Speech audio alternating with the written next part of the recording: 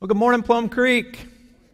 It's great to see all of you here today. I want to welcome everybody, both in person as well as all of you watching online.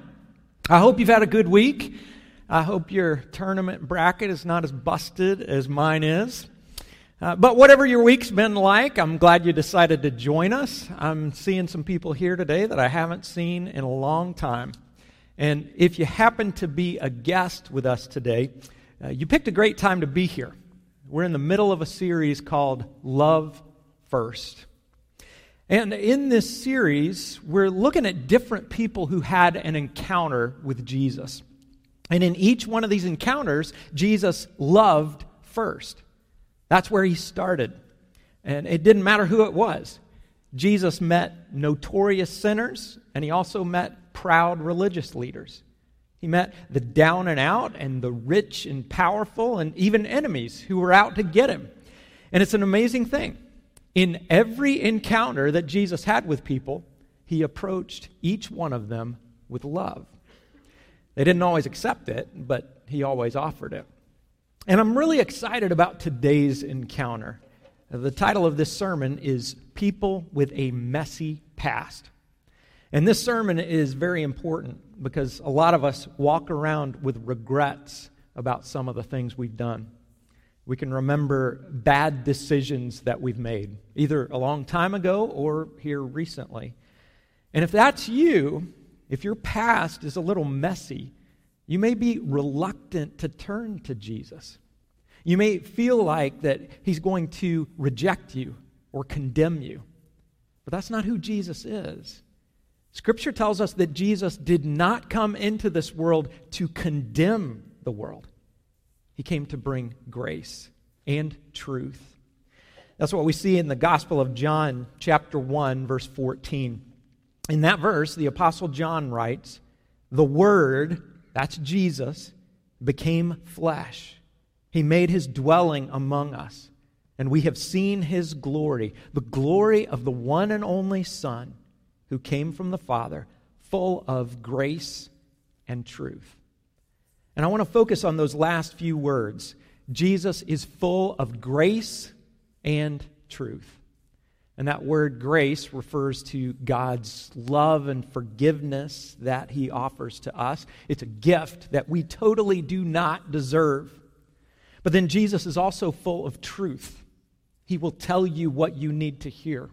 Whenever you get off course, he will straighten you out.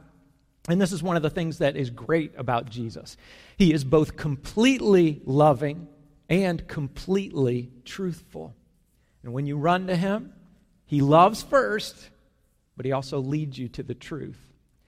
And I can think of several stories in the Bible where Jesus shows both grace and truth, but there's one in particular that immediately pops into my head. It's the story of the woman who was caught in adultery. And there's a good chance you've heard this story. It starts with this woman who is caught in the act of adultery. And the religious leaders drag her in front of Jesus. And they say, "The law tells us that we should stone this woman for her sin. But what do you say?" And then some of you may remember his answer. It's a verse that people just love to quote. Jesus said, "Let him who is without sin cast the first stone." And of course, at that point, the religious leaders walked away, and then Jesus turned to the woman, and he makes another famous statement. He says, "Neither do I condemn you. Now go and leave your life of sin." So there it is, right? It's both grace and truth. This woman deserved judgment, but she got forgiveness. And she also got truth, right? Jesus told her, "You need to stop living this way. Go and leave your life of sin behind." So like I said, this story is the perfect example of what we're talking about today. And I want to go to the text and look at it more closely. But before we do that, I need to deal with a problem. This story is found in the Gospel of John, chapter 8. And in my 9 years of being here at Plum Creek, I've hardly ever mentioned this passage. And if it's such a great story, why would I avoid it? Well, I want to be upfront with you. If you open your Bible and you go to the beginning of John chapter 8, there's a good chance that you'll see this passage set apart in italics, along with this note that says something like this: the earliest manuscripts and many other ancient witnesses do not have John 7:53 through 8:11. And before we go any further, I believe I need to address this issue. What is the deal here? Should this story be in the Bible or not? Well, when you look at the conservative scholars, the ones who do believe that the Bible is truly the Word of God, the vast majority of them agree. They believe this passage did not originally appear in the book of John. Most probably, these words were not written by John the Apostle. And the evidence for this is pretty strong. We don't find this passage in any of the ancient manuscripts until the 5th century, so like 400 years after Jesus. However, that's no guarantee that this story didn't happen. In fact, it's possible that certain leaders in the church wanted to suppress this story. In the first few centuries after the Bible was written, many of the church fathers took a very harsh stance against sexual sin. Adultery was listed right alongside murder and apostasy. Apostasy is denying your faith. So, because of that, some of the church leaders may have been disturbed by this story because Jesus doesn't condemn the woman when he has the chance. Then, I also heard an interesting theory from St. Augustine. Augustine is a well-known bishop. He lived around the year 400, and he thought maybe this story was removed by suspicious husbands because it might give their wives an excuse to go have an affair and think they could get away with it. I don't know about that. But at the end of the day, did this story really happen? My honest answer is, I don't know. But here's what I do know. The point of this story is absolutely true. Because this is the good news of the gospel. Jesus is full of both grace and truth. When you come to Jesus, you will find grace and forgiveness. But Jesus will also lead you away from sin. He'll lead you to the truth. So we are going to read this passage today. And we'll hold the story itself loosely. But we can apply this story in our lives with complete confidence. So let's go to the text. Read along with me, starting with John chapter 7, verse 53. Then they all went home, but Jesus went to the Mount of Olives. At dawn, he appeared again in the temple courts, where all the people gathered around him, and he sat down to teach them. The teachers of the law and the Pharisees brought in a woman caught in adultery. They made her stand before the group and said to Jesus, "Teacher, this woman was caught in the act of adultery. In the law, Moses commanded us to stone such women. Now, what do you say?" They were using this question as a trap in order to have a basis for accusing him. So there are several things we need to notice here. First, the whole situation is a setup. The Pharisees and the religious leaders are just using this woman because they want to put Jesus in a no-win situation. And they take this scandal into the public square because they want to draw a crowd. See, people back then were very similar to people today. If you want to get the attention of a large crowd, a sex scandal works pretty much like magic. So this was a strategic move by the Pharisees. They are forcing Jesus into making a public decision. And whatever he says, it's going to be controversial either way. On the one hand, Jesus could say, "Oh, of course, let's do exactly what the law says. Stone the woman." But on the other hand, if Jesus excuses her, he could be accused of contradicting the law, and that accusation would be justified. So Jesus is in a tough spot. But the religious leaders are also in a tough spot, and they don't even realize it. They are guilty of flagrant and obvious hypocrisy. Think about it. If the woman was caught in the act of adultery, there had to be a man involved. Takes two, right? So where is the guy? We should find it very disturbing that the Pharisees did not bring the man before Jesus, because they're more than happy to shame this woman publicly, but they let the man get away clean. So these religious leaders, they may look respectable on the outside, but on the inside, they are completely corrupt. And Jesus is about to confront them, but he does it in a very curious way. Let's keep reading. But Jesus bent down, and he started to write on the ground with his finger. When they kept on questioning him, he straightened up and said to them, "Let any one of you who is without sin be the first to throw a stone at her." Again, he stooped down and wrote on the ground. Now, when we read this part, most of us have the same question, right? What did Jesus write on the ground? It's one of those great mysteries, and really, we have no idea. I've heard lots of suggestions. Some people think he wrote down a verse from the Old Testament, something that applied to the situation. Others have said, well, maybe some of these Pharisees had affairs of their own, and it could be that Jesus wrote down the names of their girlfriends. I don't know. In the end, we don't have an answer, but we can still picture the drama of this moment. This big crowd, they're waiting for Jesus to say something, but he's just doodling in the dirt over there. Finally, though, he stands up and he gives this completely unexpected response. He says, "Fine, if any one of you is without sin, go ahead, throw the stone." And with that statement, Jesus is not saying that all accusers have to be perfectly sinless, because if that was the case, no one could ever accuse anyone of anything. But here's what Jesus is doing. He's exposing the Pharisees as a bunch of hypocrites. They're a bunch of pretenders. They pretended to care about the law, but that's not what they cared about. They just wanted to stop Jesus and shut down his ministry. But he could see right into their hearts. And at that point, it's game over. The Pharisees had to get out of there before Jesus revealed some other things, like maybe some of their secret sins. Verse 9.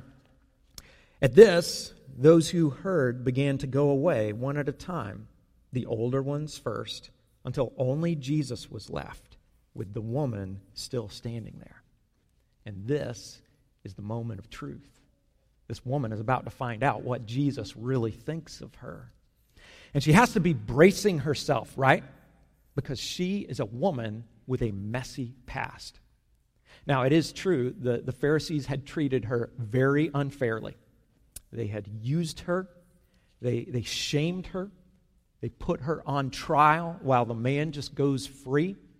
It was all outrageous and inexcusable. But the fact is, the woman was guilty of sin, right? So what is Jesus going to do?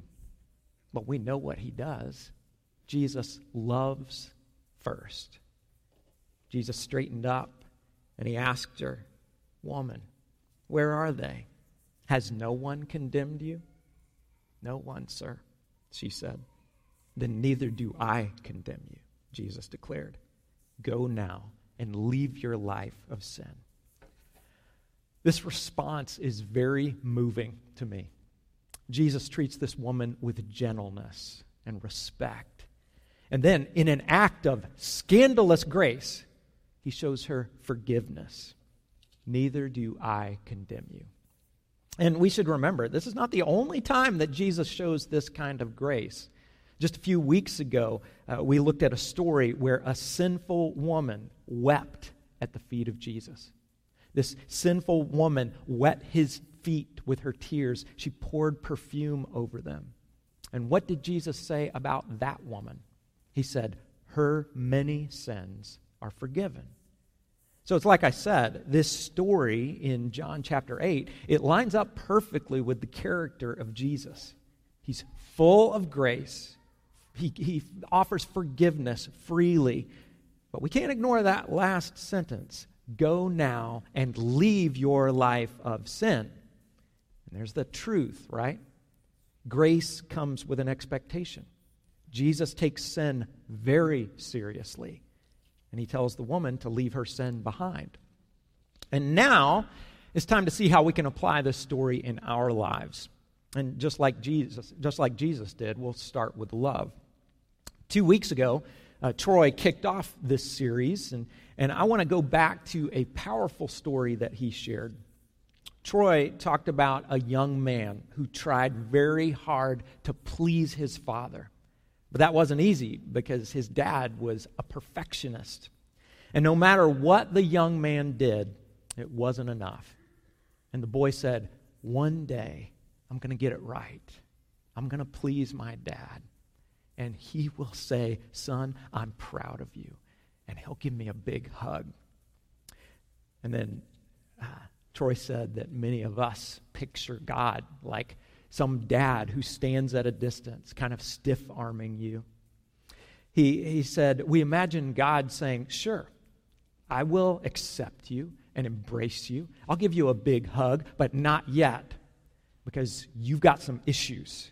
You've got some stuff in your life. So first, you clean up that stuff, and at that point, that's when you get the hug. But that's not how God works. If you heard the sermon from last Sunday, you might remember that I read Romans 5:8. That verse says, but God demonstrates his own love for us in this: while we were still sinners, Christ died for us. And if you ask me, that's one of the best things you could ever hear. God loves first. While we were still sinners, while we were still a mess, Christ died for us. And Jesus offers this gift to absolutely everyone. He offers forgiveness and salvation and a restored relationship with God. And when you accept that gift and you give your life to him, you're in the hug. And that's grace, right? This is the good news of God's grace. Forgiveness is available to all who have sinned. And that includes sexual sins. And I wanted to specifically mention sexual sin for a couple of reasons. Number one, that's the category of sin that shows up in the story we read today. But number two, over the years, there has often been a particular shame attached to sexual sin. The church has often fixated on sexual sins and given a pass to other sins. For example, how many times have you seen a church come down hard on a person who is divisive? Someone who causes division in the church?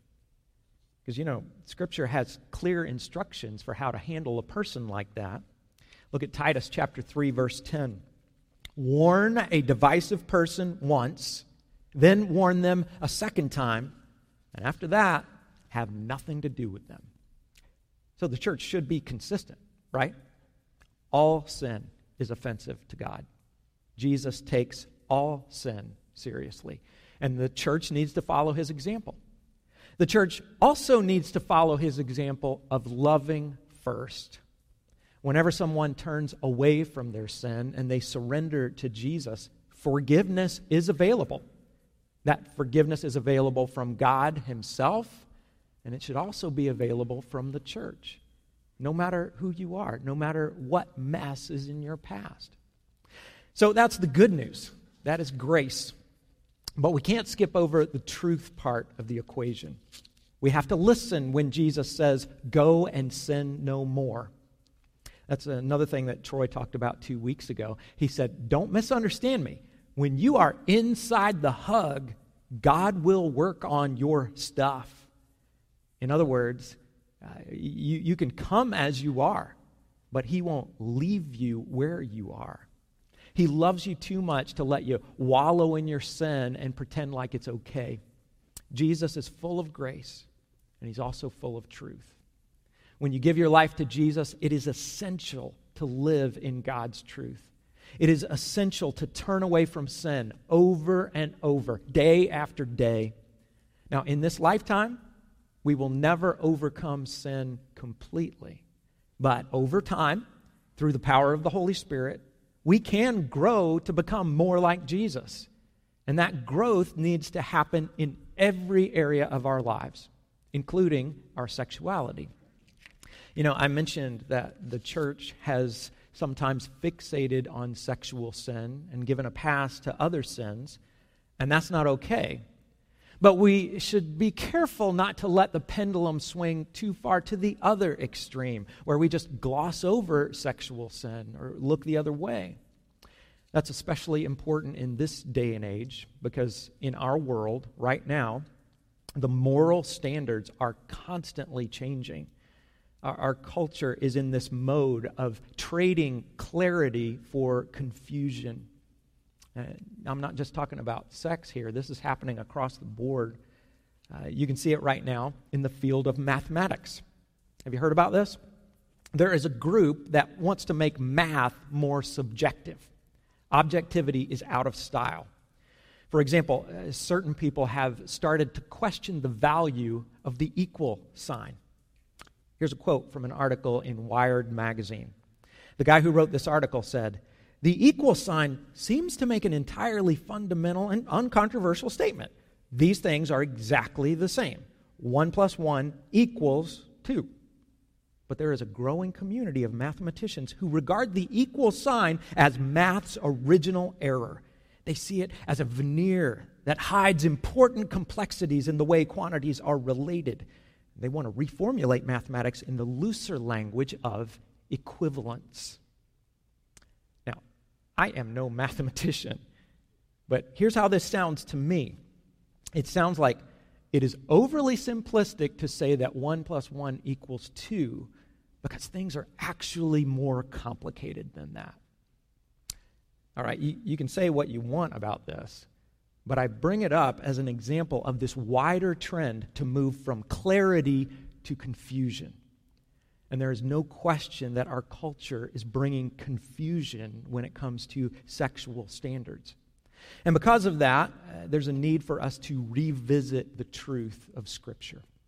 God's Word is actually very clear when it comes to sex. But as the culture keeps changing around us, some people might wonder, do we still believe what we believed a few years ago? And I need to tell you that here at Plum Creek, we are committed to stand on the truth of God's Word. So let's take a look at what the Bible says. In Matthew chapter 19, a group of Pharisees came to Jesus because they had a question about divorce. And Jesus basically said, why don't we first step back and look at the original pattern of marriage? And here's what Jesus said. "Haven't you read," he replied, "that at the beginning the Creator made them male and female, and said, for this reason a man will leave his father and mother and be united to his wife, and the two will become one flesh. So they are no longer two, but one flesh. Therefore, what God has joined together, let no one separate." Now, when Jesus asked the Pharisees if they had read this, they certainly had, because Jesus is quoting the Old Testament, the book of Genesis.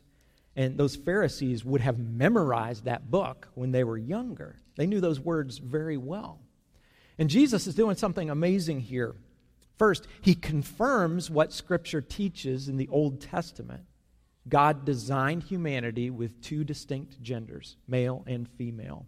And God also established marriage as a unique relationship among humans. It stands apart from every other relationship that we have in life.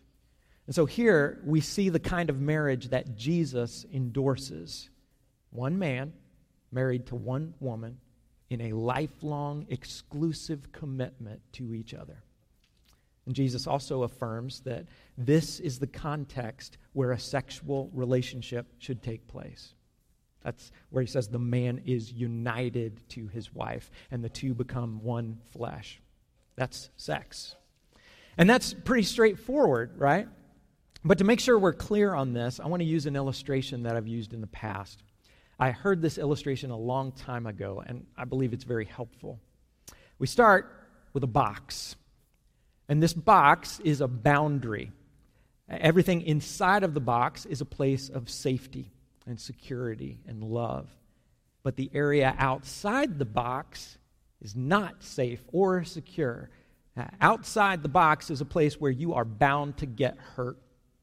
Now, if I go to someone I care about and I tell them to stay inside the box, am I being restrictive? Well, yes, I am. But the motivation is not to be controlling or manipulative. No, of course not. The motivation is love. It's like me telling my kids to get out of the street when a car is coming. I want them to go from a place of danger to a place of safety. And why? It's because I love them. And you can probably see the connection I'm making, right? This box represents God's idea of marriage. One man, one woman, committed to each other in a covenant relationship for life. Yes, that box is a boundary. But God has designed life in such a way that we can find safety and security and love inside that box. Now, I will admit, if one or both parties are not doing marriage God's way, life inside that box can be difficult. It can get very rough. But if we do follow God's design, here's what it looks like. A husband and a wife willingly choose to give up their freedom for a higher purpose. They both say, I have chosen you, for better or for worse, even if you get on my nerves, even if you get old and flabby, even if I don't always feel those warm and fuzzy feelings that I felt in the beginning. Now, it doesn't matter. You don't have to keep performing to win my love. You've got it. It's yours. I'm committed to you for life. That's what God's version of marriage looks like. A husband and a wife are both committed to that covenant. And when that happens, this box is not confining. Not at all. There is safety and security inside that boundary. There is intimacy and trust. There is a greater love than you can find in any other human relationship.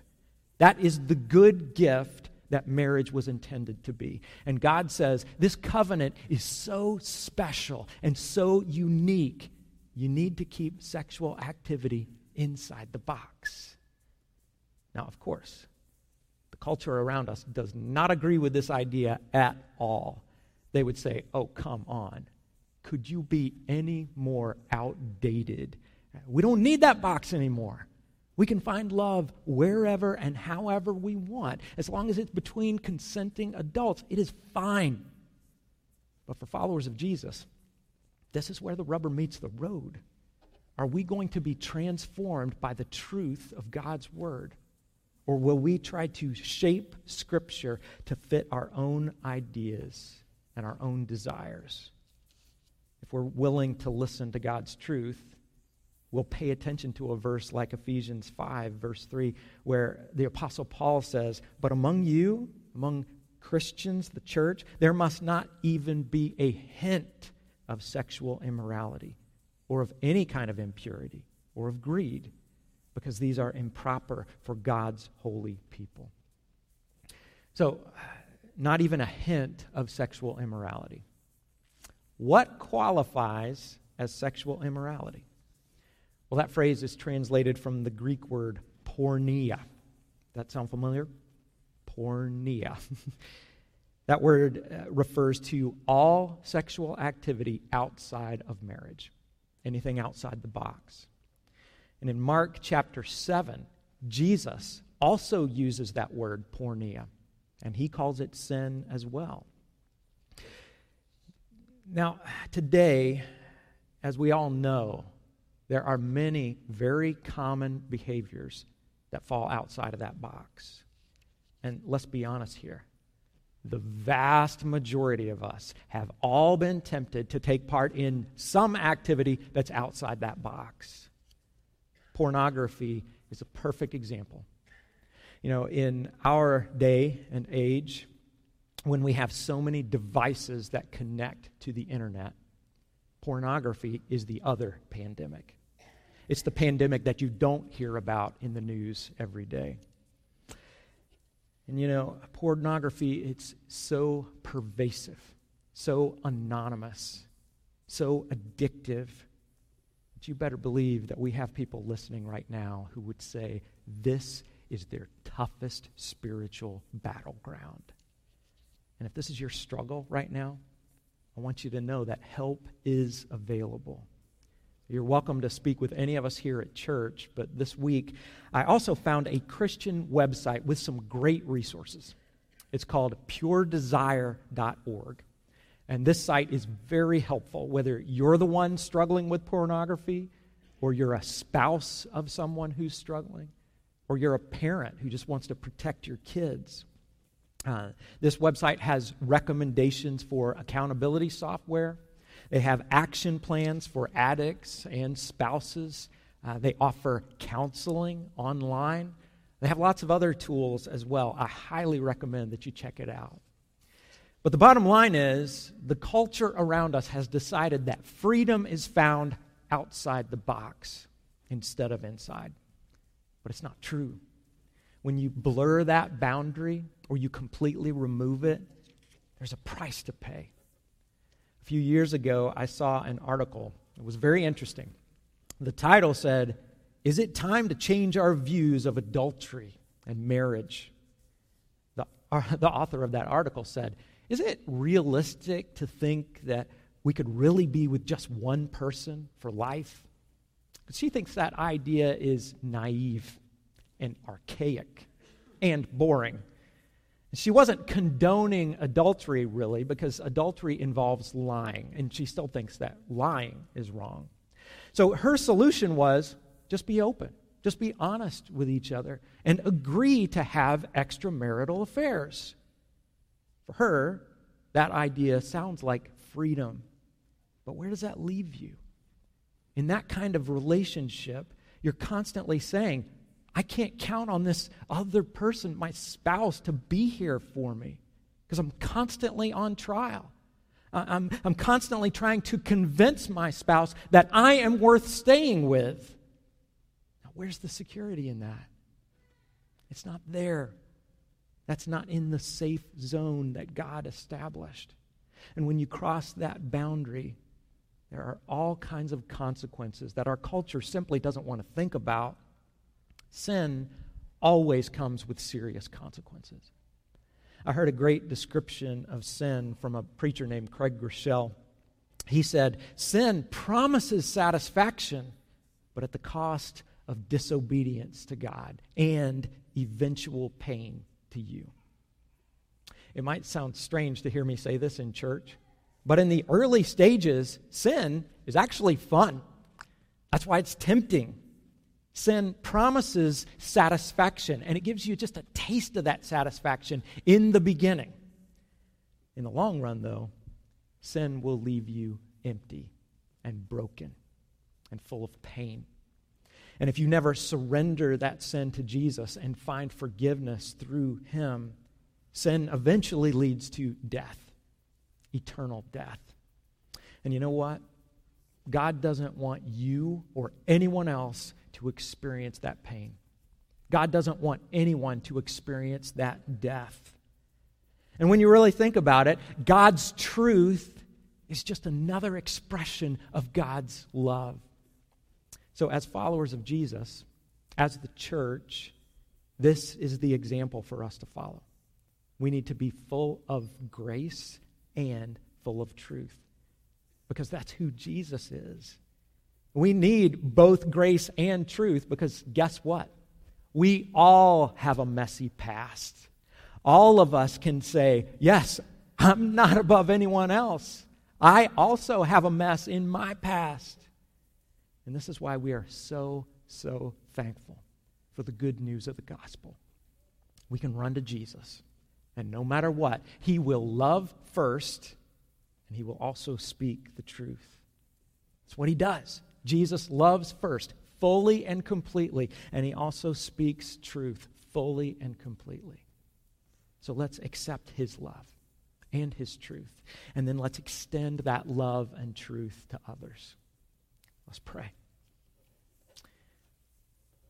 Father, we live in a world of confusion. The standards of right and wrong in our culture change literally every day.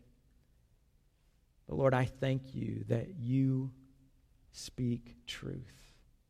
And I thank you that even when we're broken, even when we have a mess in our past, you love us first. You're willing to accept us, to put us in the hug. And I thank you so much for that. Lord, I pray that we will live lives that help others to know of your love and your truth. And I pray this in Jesus' name. Amen.